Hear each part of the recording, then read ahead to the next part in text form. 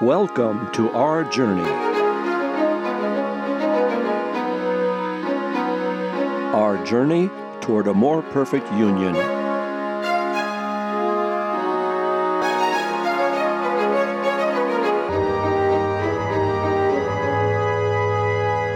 Our more perfect union is an experiment, a grand experiment in something we all cherish, democracy. Welcome to our radio roundtable with higher education consultant Dr. Michael Walker-Jones, Harvard's Executive Director for Health and Human Rights, Dr. Natalie Alinos, and from Beacon Hill, Representative Jeff Roy, as we the people celebrate the journey of America toward a more perfect union.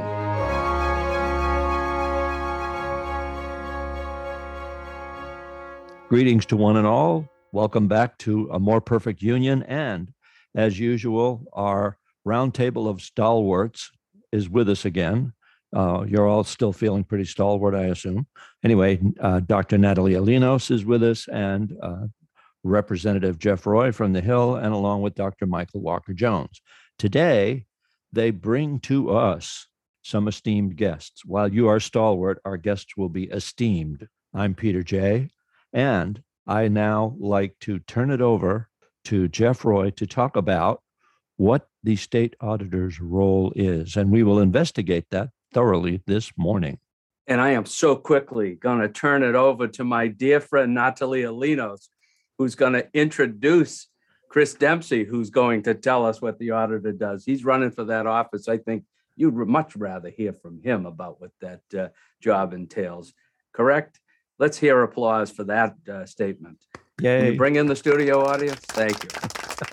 That's correct. Good morning, everyone. And thank you, Chris, for joining us. As Jeff just mentioned, we have Chris Dempsey with us.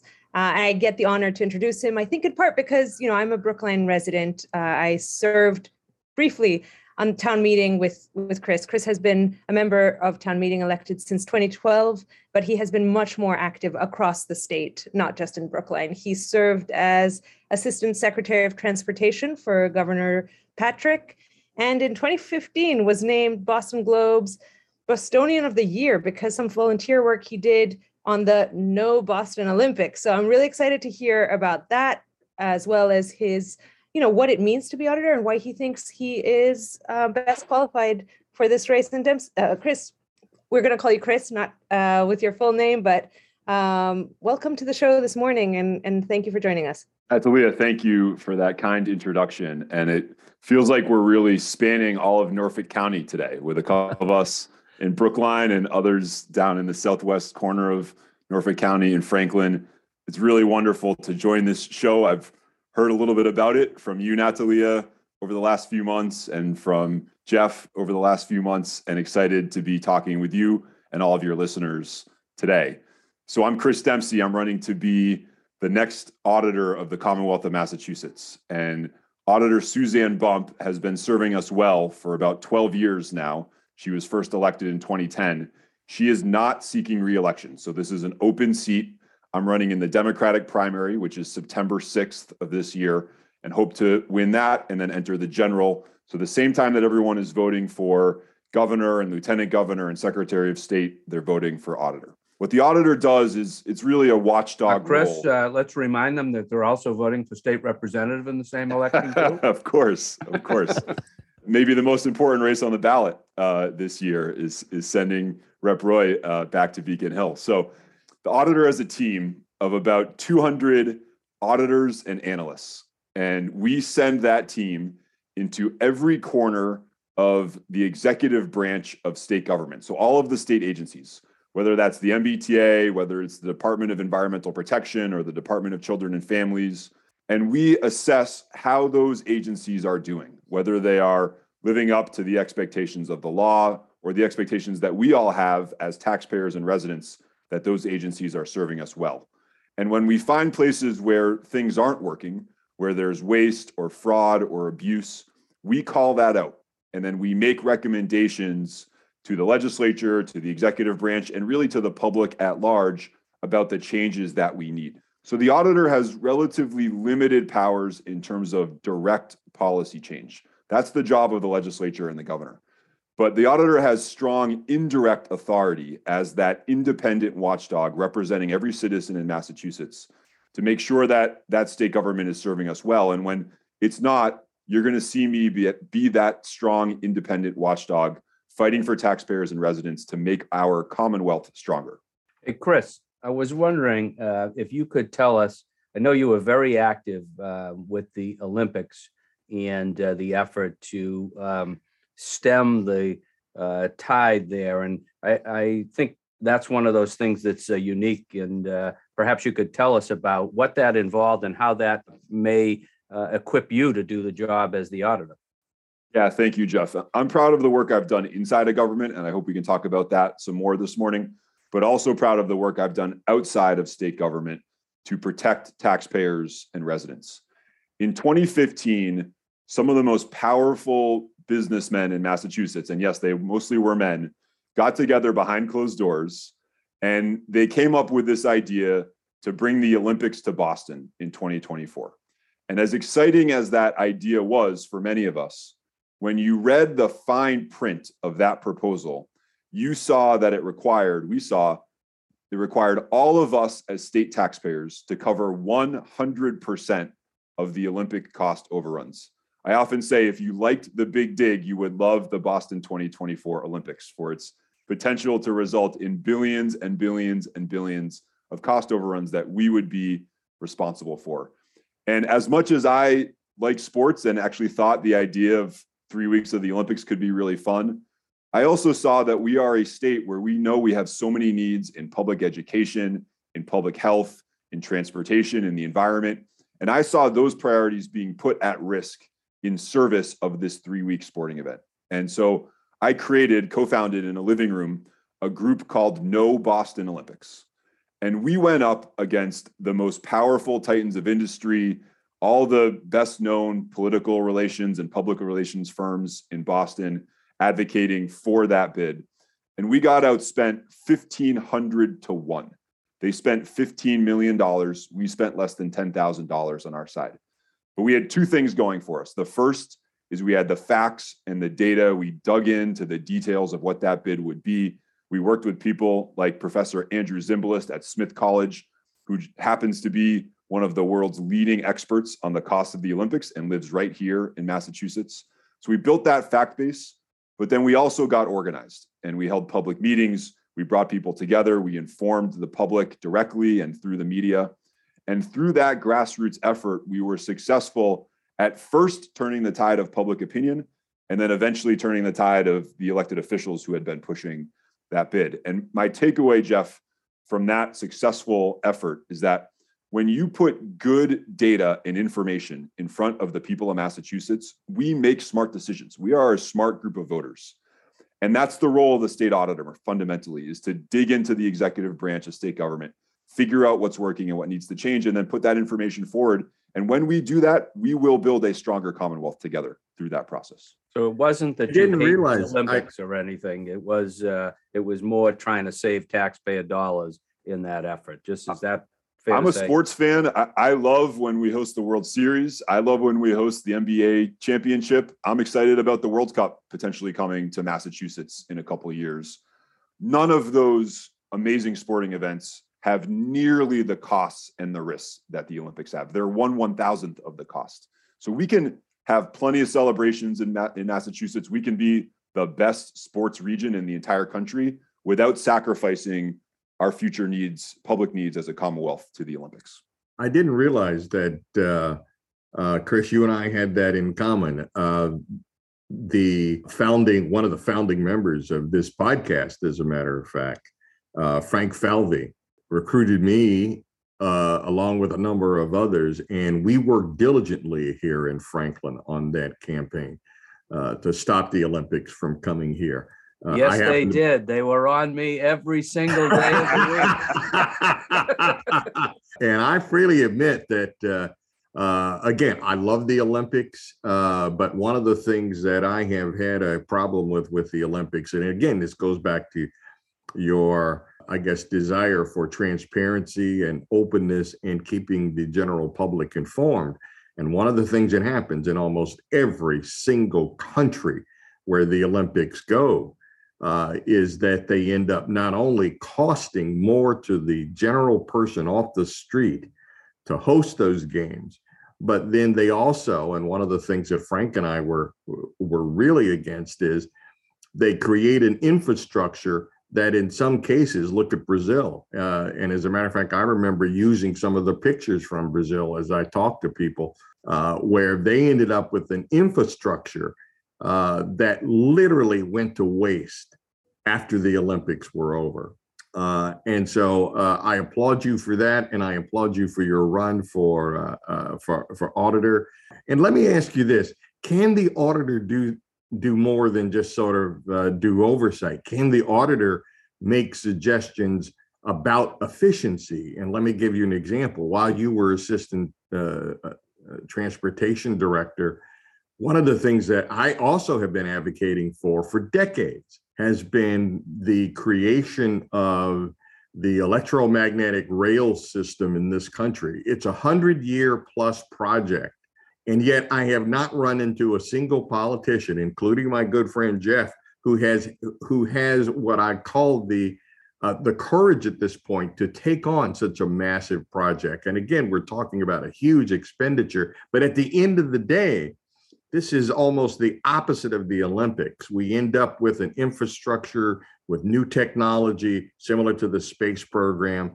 And yet here in America, we're not willing to sort of strategically move forward. Can the auditor have any impact on a program like that?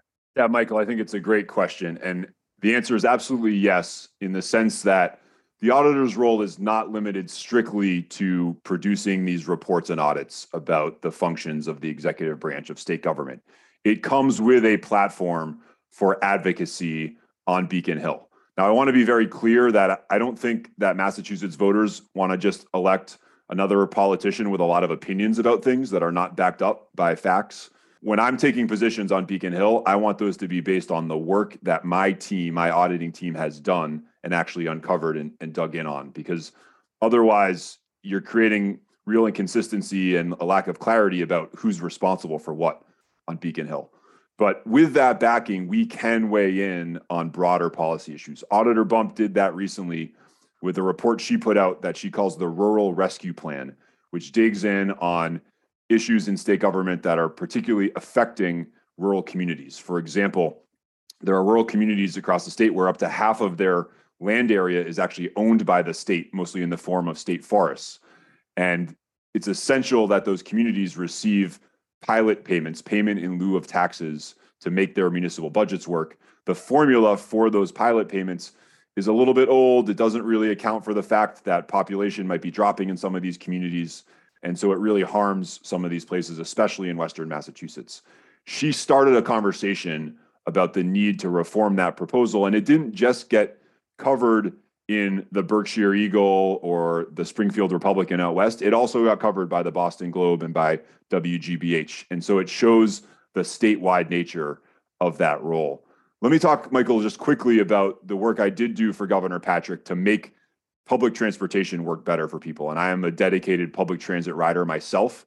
I will be the first statewide elected official to commute to Beacon Hill by transit since Mike Dukakis left office in 1991. It's been 30 years since we've had that. And this is not a campaign gimmick for me. This is who I am. I'm someone that rides transit, and it's how I like to get around when it works. When I was working for Governor Patrick, I was a bus rider and commuting often from either Somerville or Cambridge, depending on what year we were in the administration, and frustrated that you would look down the street and not know where your bus was. You didn't know if your bus was 4 minutes away or 44 minutes away. And you might be out there in the rain, in the snow, kind of huddled together with other bus riders with a total lack of awareness and knowledge about where that bus is. And at the same time, I'm working inside of state government, and I saw that the MBTA management actually had access to the real-time information of every single bus in the system. We had already installed GPS units on the buses, but we weren't sharing that information with customers. Incredibly frustrating for someone like me waiting for the bus. And so I started what's called the Open Data Program at MassDOT, which made that data available to the public, whether it was a kid coding in his parents' basement or whether it was Microsoft and Google. And literally within hours of us releasing that information, people had taken that data and made publicly accessible websites that told you where your bus was. And within about a week, we had smartphone applications. We made the MBTA the very first transit agency on the entire East Coast. The MBTA is not an agency known for innovation, not an agency known for leading. We made it the first on the East Coast to make that data available to riders. I'm really proud of that record of reforming state government, making it work better from the inside. And it's why I'm running for this role, which is ultimately a role about reform. Chris, one of my priorities is climate change and ensuring, and I know it is also for Jeff, given his role. And I think you had put forward, or you have put forward, a proposal of how the auditor can ensure that, some of the lofty goals that we have set and that the public wants. Like, can you explain a little bit that more? Because I liked what you just said, that you're not putting in place new policy ideas, but you're ensuring that things that we have agreed on as a society, that you make sure that it happens. So can you speak a little bit to that?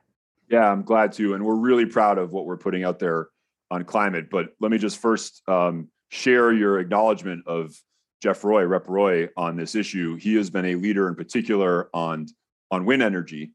And I really respect both the vision and the pragmatism that he has on this issue. You have to marry those two perspectives together to actually succeed on clean energy. And Jeff is leading the way in the House of Representatives on that. So bravo, Rep. Roy, for your work there. We've put out what I truly believe is a nation-leading plan on climate change, and we will make the auditor's office a national leader on climate. And we'll do that by making it the first in the country to incorporate carbon accounting into our audits of state agencies. And that will allow us to hold those agencies accountable for the laws that are on the books, passed by Rep. Roy and his colleagues on Beacon Hill, that require emissions reductions across industries in Massachusetts. But we know there is a significant gap between the promises that we've made and where we actually are as a state. And this carbon accounting technique can call out that difference and make very clear for managers within state government where they are not meeting expectations that we and mandates that we now have. So I truly believe we will be the first in the country to do this, but we will not be the last. We will make the office a national leader. And that's really how we win at the end of the day on climate change. It's not just about reducing emissions in Massachusetts, although that's critically important. It's also about making Massachusetts a leader so that other states move with us and we get the broader national and ultimately global emissions reductions that we need to tackle this problem. Chris, we put some language in the most recent bill on for tax incentives, tax credits for agencies. What's the role of the auditor in making sure that there's accountability for those particular incentives that are in our offshore wind bill? Yeah, the auditor has a seat on the Tax Expenditure Review Commission, a very wonky title that may put some of our listeners to sleep, but it's a really essential one because effectively a tax break is a budget expenditure. It's just a different side of that coin. And we need to be thoughtful about where we are spending those dollars, so to speak. That doesn't mean that they're all bad. Many of them are good and valuable, but there are too many that were put on the books 20 or 30 years ago. They haven't been reviewed and haven't been updated in the way that state programs are. As you know, Representative, every year you go through the budget and you assess whether a program is working or not. And if it's not working, you might reduce funding for it, or you might decide, well, we actually can fix it by providing more funding. But you address that every year through the budget process. Tax expenditures don't have that same process. And so the legislature a few years ago created that commission, put the auditor on that commission. And that's where the independence of the auditor is so important, right? It's harder for any individual representative or senator to take on that issue. But when you're representing everybody across the Commonwealth and you're speaking broadly for the public interest, you can have that ability. You're elected every 4 years instead of every 2 years. You can have that ability to stick your neck out a little bit and say, hey guys, even though there are some special interests or some business interests that want this tax expenditure to stay in place, we actually should update it. At the same time, we might say, hey, here's a tax expenditure we found that's actually working really well. And maybe we should expand that because it's going to allow the creation of more jobs or more growth in different industries or different parts of the state. So it's a very wonky role, but an important and essential one for the state auditor within state government. That question, I had two, now I've got four. But first, let me start with the simple one. Is the role of auditor as a statewide elected office in Massachusetts, is that unique across the country, Chris? So every state has a state auditor. About half of the states elect their state auditor, and the other half they're appointed either by the governor or the legislature or some other body. I think the fact that it's elected here is really important because it provides that independence that you want in this role. Okay. And another part of my question is, when you look at the role of the state auditor in Massachusetts, and it's basically, this is a sort of a branch of the question that Jeff just asked you, the role of the auditor in terms of looking at expenditures and how we do them. I'm glad to see that that you agree with part of my philosophy, which is that tax incentives or tax breaks are the same thing as expenditures. You take tax dollars, you can give them in two different forms. One, you can go ahead and have a program that's paid for by tax dollars. The other way is to take tax dollars and to provide an incentive or an offset, if you will. And I have found that in my career that too many of those incentives go to the private sector, and in many instances with no accountability. And what I mean by that is, for example, we'll give a tax break because, let's say, Raytheon has an industry here, and we'll give them a tax break for XYZ because they have so many jobs that they say they're going to create, or they're going to keep their company here. And then what happens when they break that promise? Does the auditor engage itself in what I call clawbacks? That is, okay, here's what, especially in working with the legislature, here's what you're putting into the legislation. Now, let's make sure, legislature, that you don't do that with no accountability on the other end. That is, if they don't fulfill, whoever it is, the business that we're giving this tax incentive to, if they don't fulfill that, then they've got to either give part or all of that money back. Can the auditor get engaged in that? So the auditor can't do that clawback directly, but the auditor can call out where those clawbacks are not being used or where they should be in place. And some of our tax expenditures have those clawbacks written in, and in some cases they're exercised, in some cases they're not. Other of our tax expenditures don't actually have a clawback. It just sort of says, we expect that you're creating that many jobs, but there's no ability to eliminate that tax expenditure, that tax break, if that doesn't happen.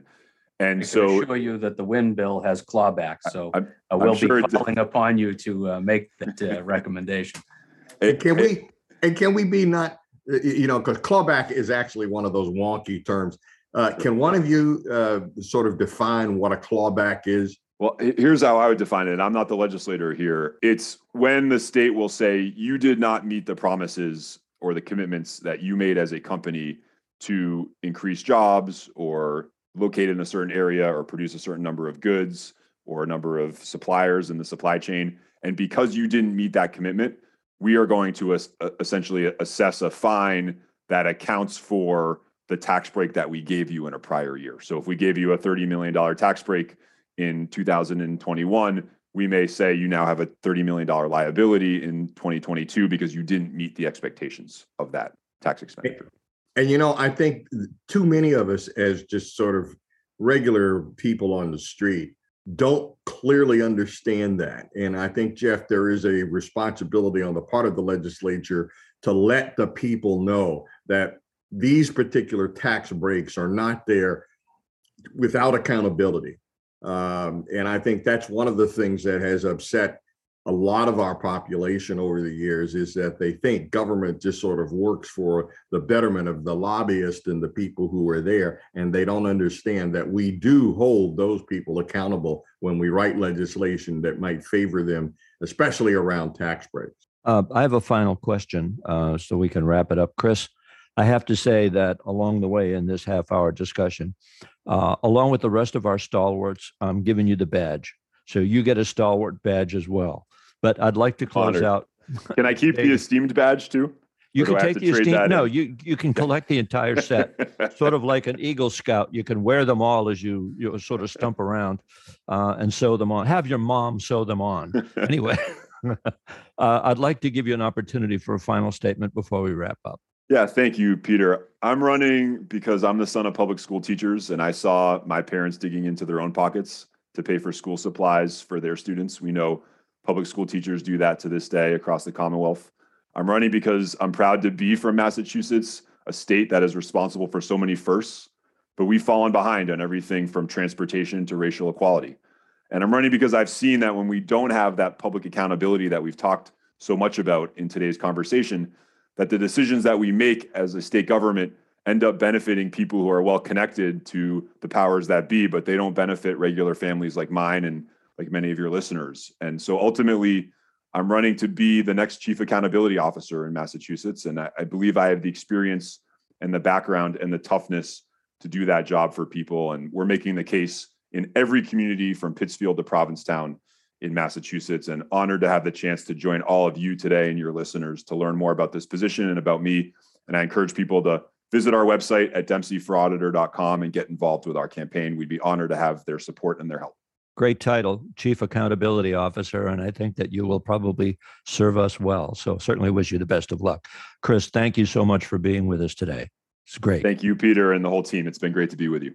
Well, today, this morning, we're delighted to have the other candidate in the auditor's race, Senator Diana DiZoglio, and the senator and I have a great history together. We were classmates in the class of 2012, entering the legislature. We served together in the House of Representatives for a few terms. And then Senator Diana DiZoglio decided that the other side of the building was more to her liking. She ran for Senate, and she's been doing a great job over there in the Senate, did some great work in the House. And it was a delight to be with her and work with her. And I'm glad that she's joining us here today, and glad that she's sticking her neck out to be the next Chief Accountability Officer. And with that, Diana, why don't you tell us, in your eyes, what the auditor does and why you think you're equipped for that role? Sure. First of all, it's great to be here with all of you this morning. Thanks for the very gracious invitation. I really appreciate it. And I'll just tell you a little bit about myself just to get started. My name is Diana DiZoglio. I'm a state senator from the Merrimack Valley, running to be your next state auditor, your next chief accountability officer. And I'm running because working families deserve access to and accountability from our state leaders and agencies, regardless of our family background, our bank balance, or our zip code. I was born to a 17-year-old single mom, grew up housing insecure, and cleaned houses and waitressed my way through community college, and worked hard and earned scholarships to Wellesley College to become the first in my family to graduate. But without the investments of others, I would not have had the opportunities that I did. So I know how important it is that investments made into state government through your tax dollars are taken seriously and that they're used wisely, because really every dollar wasted puts another child's future opportunities at risk. And there are enough barriers to access. Beacon Hill should not be one of those barriers. But right now, Massachusetts continues to be ranked by good government groups as the least transparent and accountable of any state government in the entire nation. We're not subject to open meeting laws. We're exempt to public records laws. Taxpayer-funded non-disclosure agreements continue to silence government workers about abuse. And power is centralized in the hands of a few. So I will take my experience in the legislature working on transparency, accountability, and equity, and be an auditor who opens state government to everyone and works to shift the balance of power back to working families. I've been a small businesswoman, was chief of staff to the professional firefighters of Massachusetts, working alongside of our friends in labor, led community programs at various nonprofits, and have been working in the legislature now for going on 10 years alongside of you, Rep. Roy, going line by line in that state budget, fighting for working families to have access, and have a proven track record of tackling tough issues and important matters such as climate change, education, access to healthcare, and have been leading the charge on issues of transparency in the state Senate. And look, as a small businesswoman, I just want to add this in. The small business that I owned was a very small cleaning company, a micro business, if you will. And during my time cleaning homes and office spaces, what I learned is that sunlight is the best disinfectant. And, that's what it's going to take to make sure that we're making a difference in state government, and opening up the process to everyone is a lot of sunlight. And I'll be an auditor that shines a light in the darkest areas of government to open up what's going on Beacon Hill to all families. I'll go ahead and get started with a question that, for example, the auditor not only brings transparency to the government, but also, do you see the auditor as an office that can advocate for change? I know you and I have had a discussion, for example, about opening up all of government to the open meetings law with respect to streaming and broadcasting of meetings from both committee meetings as well as meetings out of the House and the legislature. And again, I think that Massachusetts is so far behind. I made this comment over the weekend to a group. I happen to have some experience working in the legislature of Louisiana. And in 2010, I was doing some testimony in front of the House Education Committee, the Senate Budget Committee, and those testimonies of mine are still to this day archived and available to the general public for review from Louisiana, because every single one of those meetings was streamed live at the time and then archived. No such records exist here in Massachusetts. So when are we going to catch up with states that we may consider somewhat lesser technologically advanced than we are, but yet they're light years ahead of us? Can the auditor help?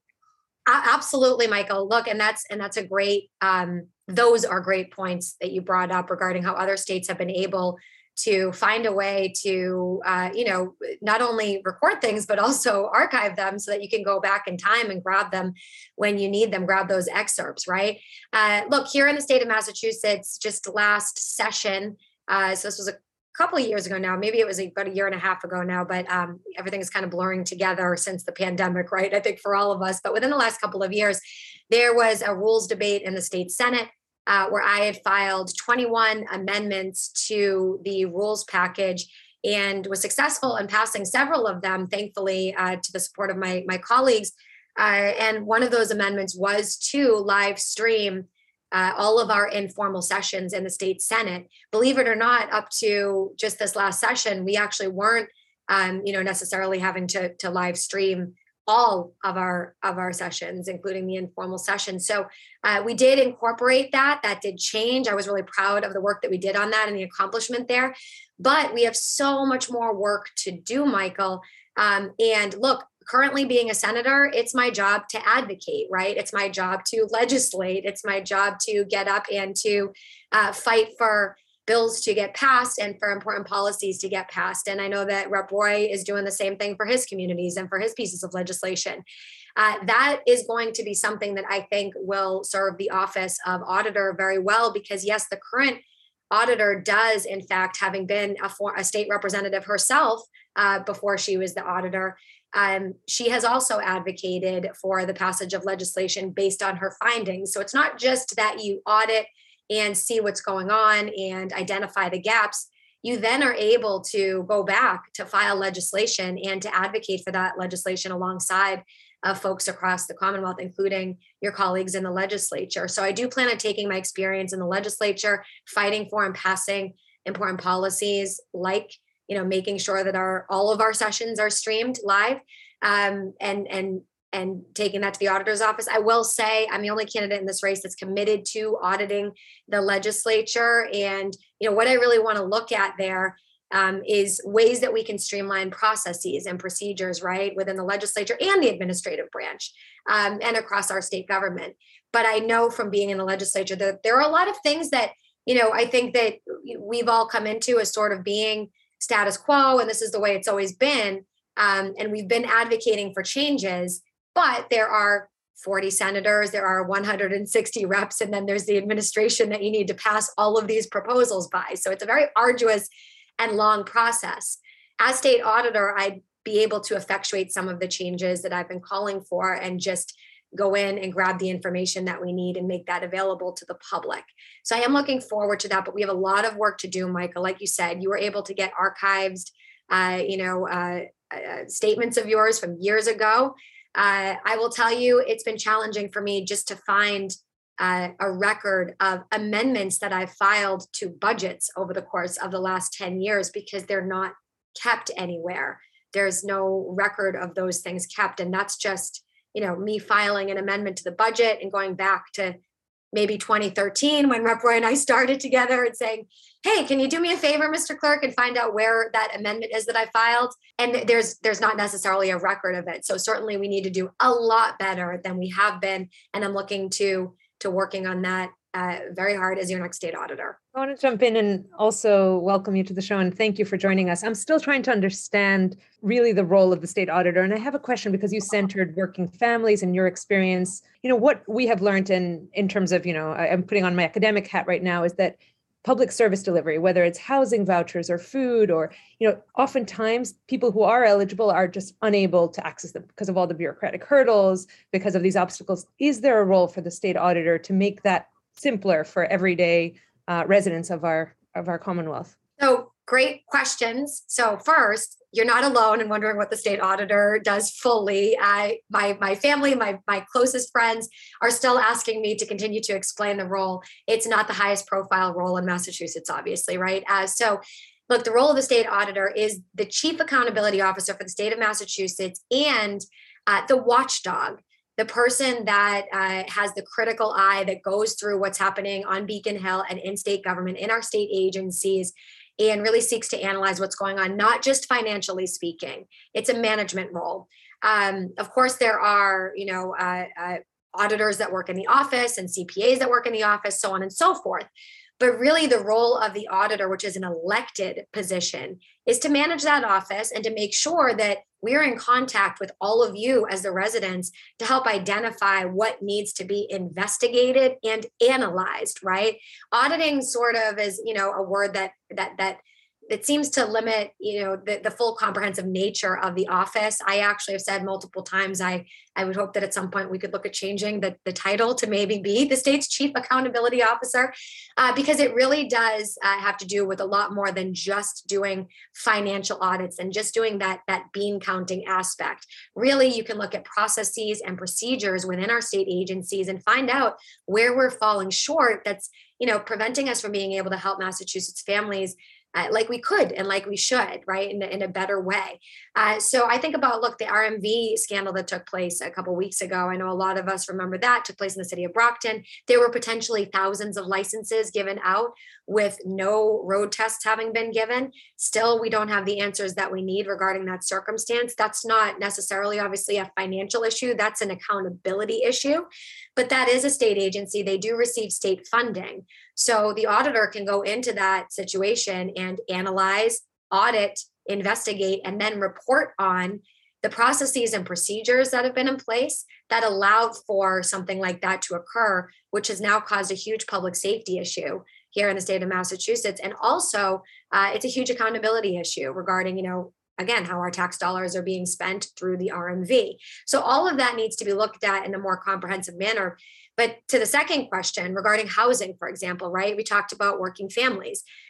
Yes, I grew up housing insecure. I was born, like I said in my opening remarks, to a 17-year-old single mom. She worked really hard. She was a nurse's aide, but we bounced around quite a bit and did a lot of couch surfing during my childhood. And I was blessed enough to have a lot of family members. I am Italian and Greek by heritage, born in the city of Methuen, but I have a lot of cousins. I'll just say that. A lot of cousins, a lot of aunts, a lot of uncles. And I was blessed to have a lot of family members that helped us out when times got rough, right? Now, we were housing insecure when I was growing up due to our own family circumstances. But now you have families that are, are two or three incomes coming in potentially, that are working multiple jobs potentially, that are still housing insecure. We are in a housing crisis here in the state of Massachusetts, and families are working as hard as possible, but still many times unable to afford living in the communities that they're working in with a standard of dignity. And that's unacceptable. And yes, there absolutely is a role for the auditor. I've committed to auditing the use of public land for potential housing projects. I've also committed to auditing the Section 8 voucher program. You can use the Section 8 voucher program to rent from somebody, but you can't use that towards a home purchase, for example. So there are different opportunities that we can look at in that. And then I've committed to auditing everything down to from, where we're actually making these investments and seeing if there are more creative ways to make investments in housing opportunities in Massachusetts. For example, it's one thing to say, great, we followed all the rules and regulations in investing, we'll just say $500,000, for example, into a housing project where there are new affordable housing units going up. But it's another thing to say, that we found out later on down the line that we could have spent $300,000 to secure a similar property that was already built that didn't need to be a new structure, right? And when you look at that and you analyze those two things, that means that potentially $200,000 could have been freed up to contribute towards more housing opportunities for folks, right? So I really want to get into those types of projects and look at how we're spending our MassWorks grants, right? And then how we're implementing the CDBG monies that are coming in and how those ARPA funds are getting spent across the board, because a lot of those are going back into these infrastructure projects as well. And we really need to start getting more creative. But our legislators only have so many tools in the tool belt with limited staff and not a lot of folks being able to provide much research around this in the legislature as staff. It really is incumbent upon, the auditor and the administration and other powers that be to make sure that we're accessing all the data that's possible to be able to feed that back to our colleagues in the legislature so that, again, going back to that advocacy role in the beginning that we mentioned, so that then we can together advocate to fill the gaps that are identified and contribute back to things like housing opportunities here in the state of Massachusetts. I just wanted to jump quickly back on the ability to get archive testimony. One thing that COVID did for us over the past 2 years is brought on virtual testimony and the ability of people to testify online on Zoom.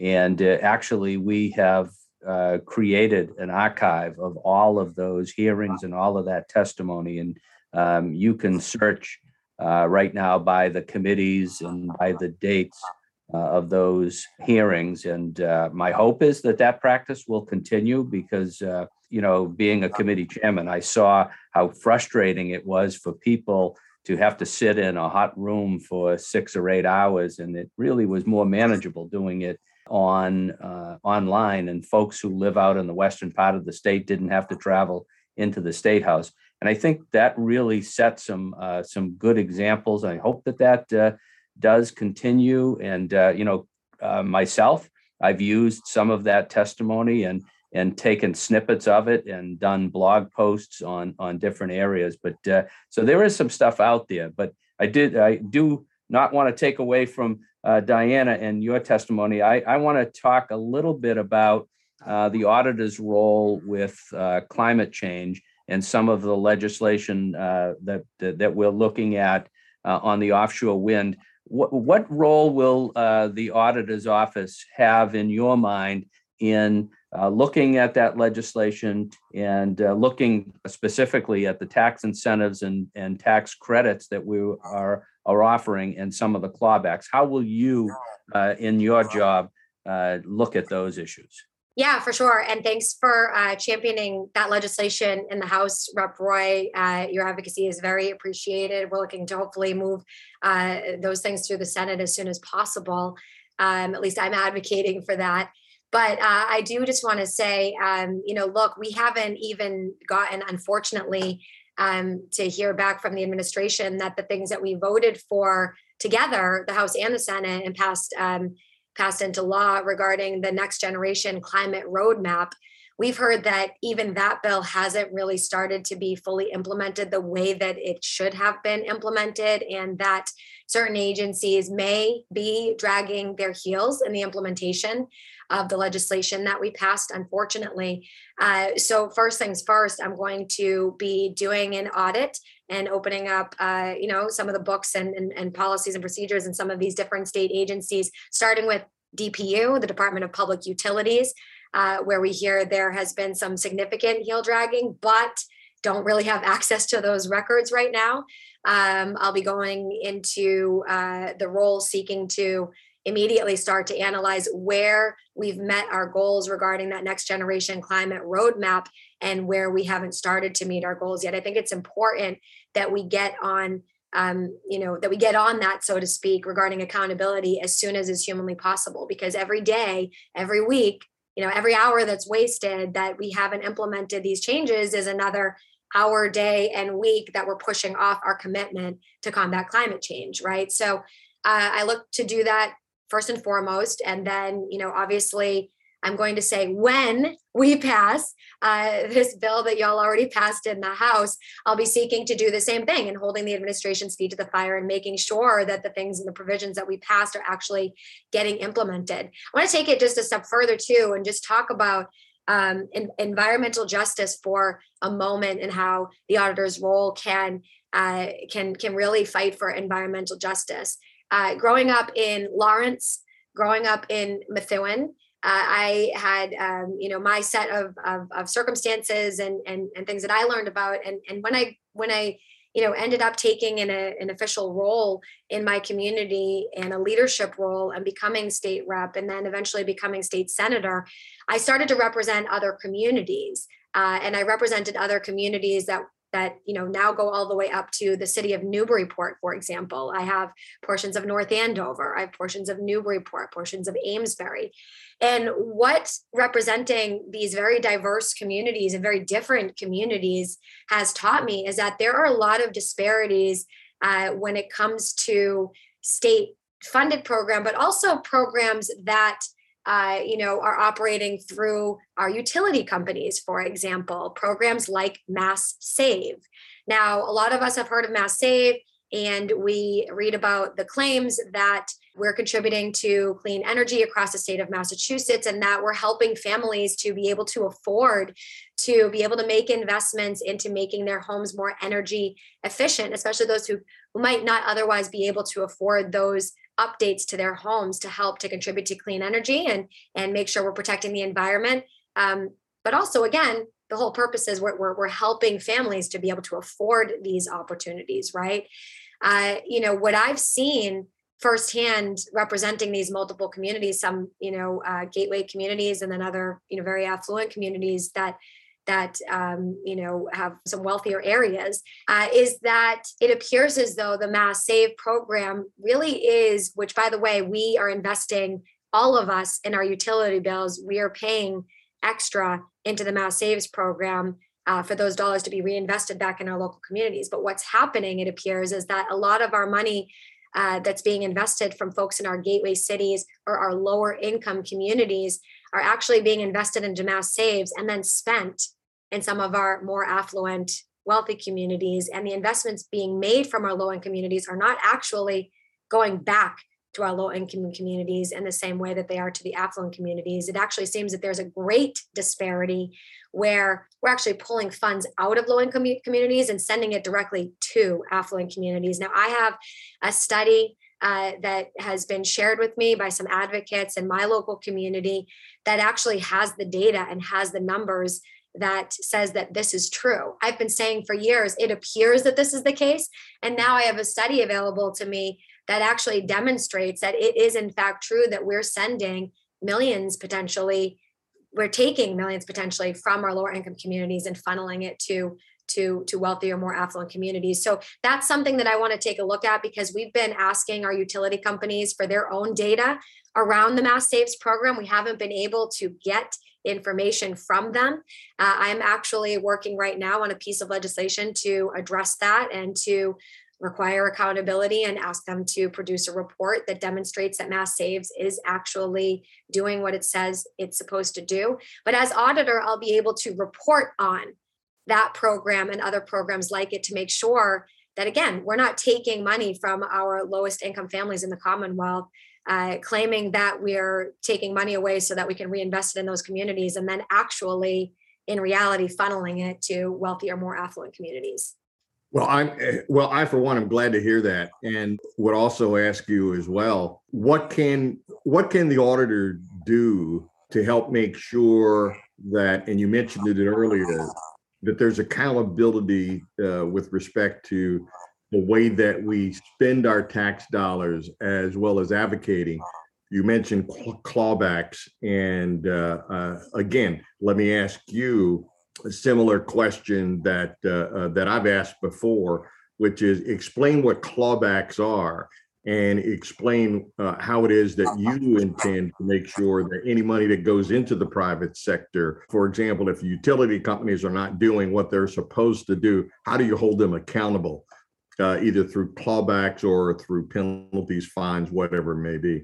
Right. So in my opinion, a clawback is trying to get funds back that have already been dispersed or allowed to be given out in the form of a tax break, for example, right? So clawbacks, the most recent example is when we actually saw that the Department of Unemployment Assistance, DUA, we found out that unfortunately the administration, due to failure in processes and procedures, once again, dispersed, I believe it was around 2.6 or 7 billion. And Rep. Roy, correct me if I'm off a little bit there, but I believe it was right around 2.6 or 7 billion was dispersed in overpayments to folks receiving unemployment.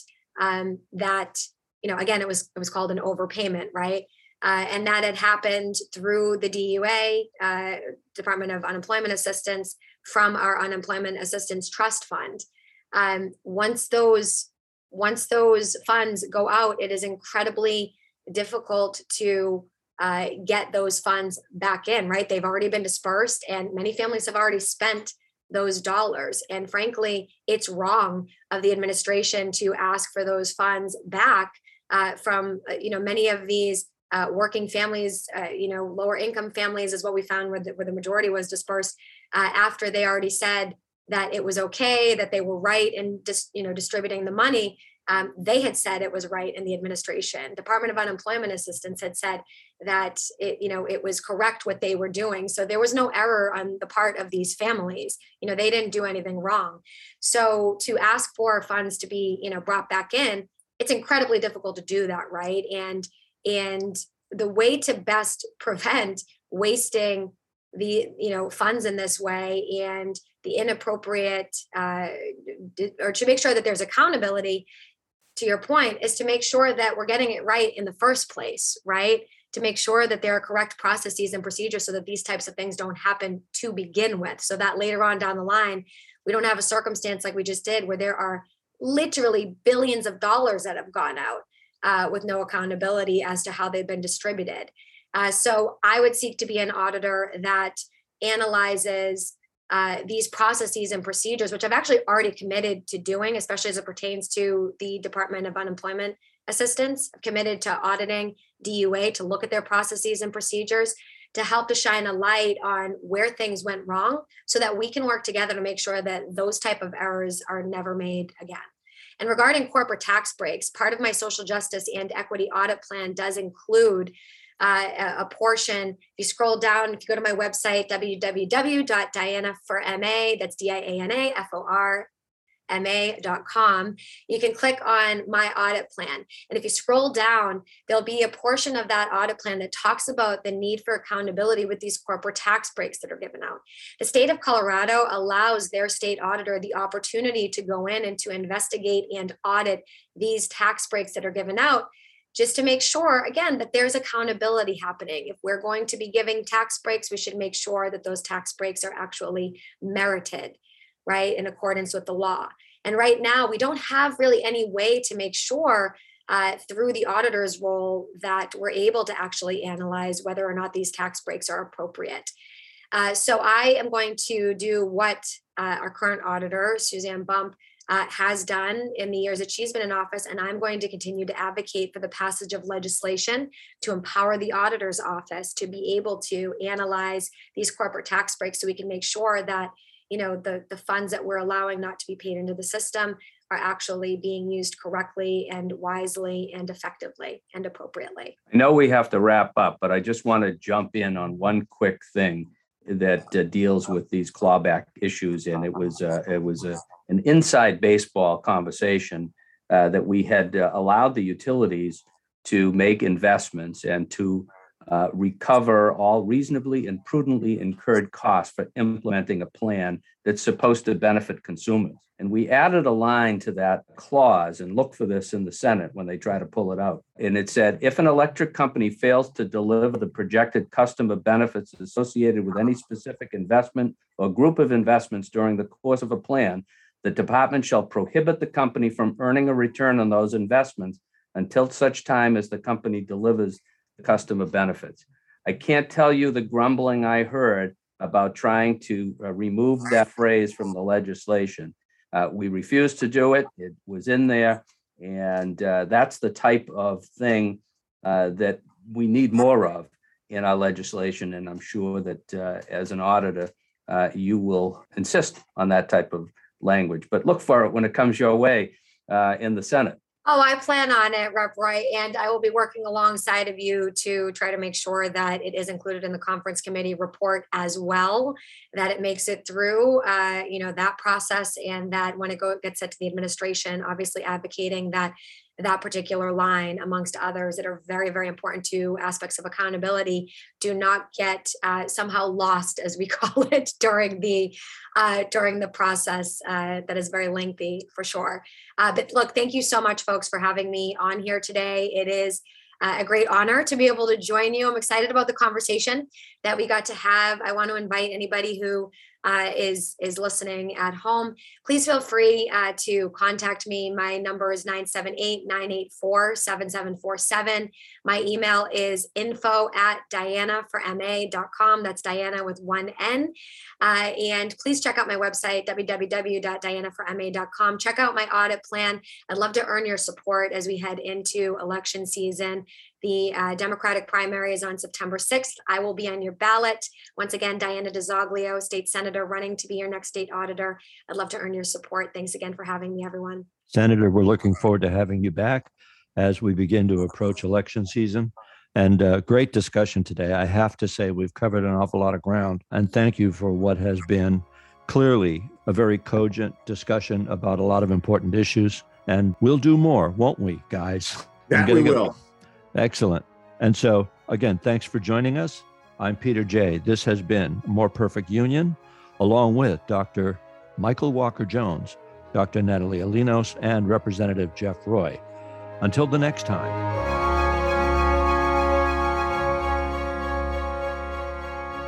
Thank you for being with us. This is Franklin Public Radio.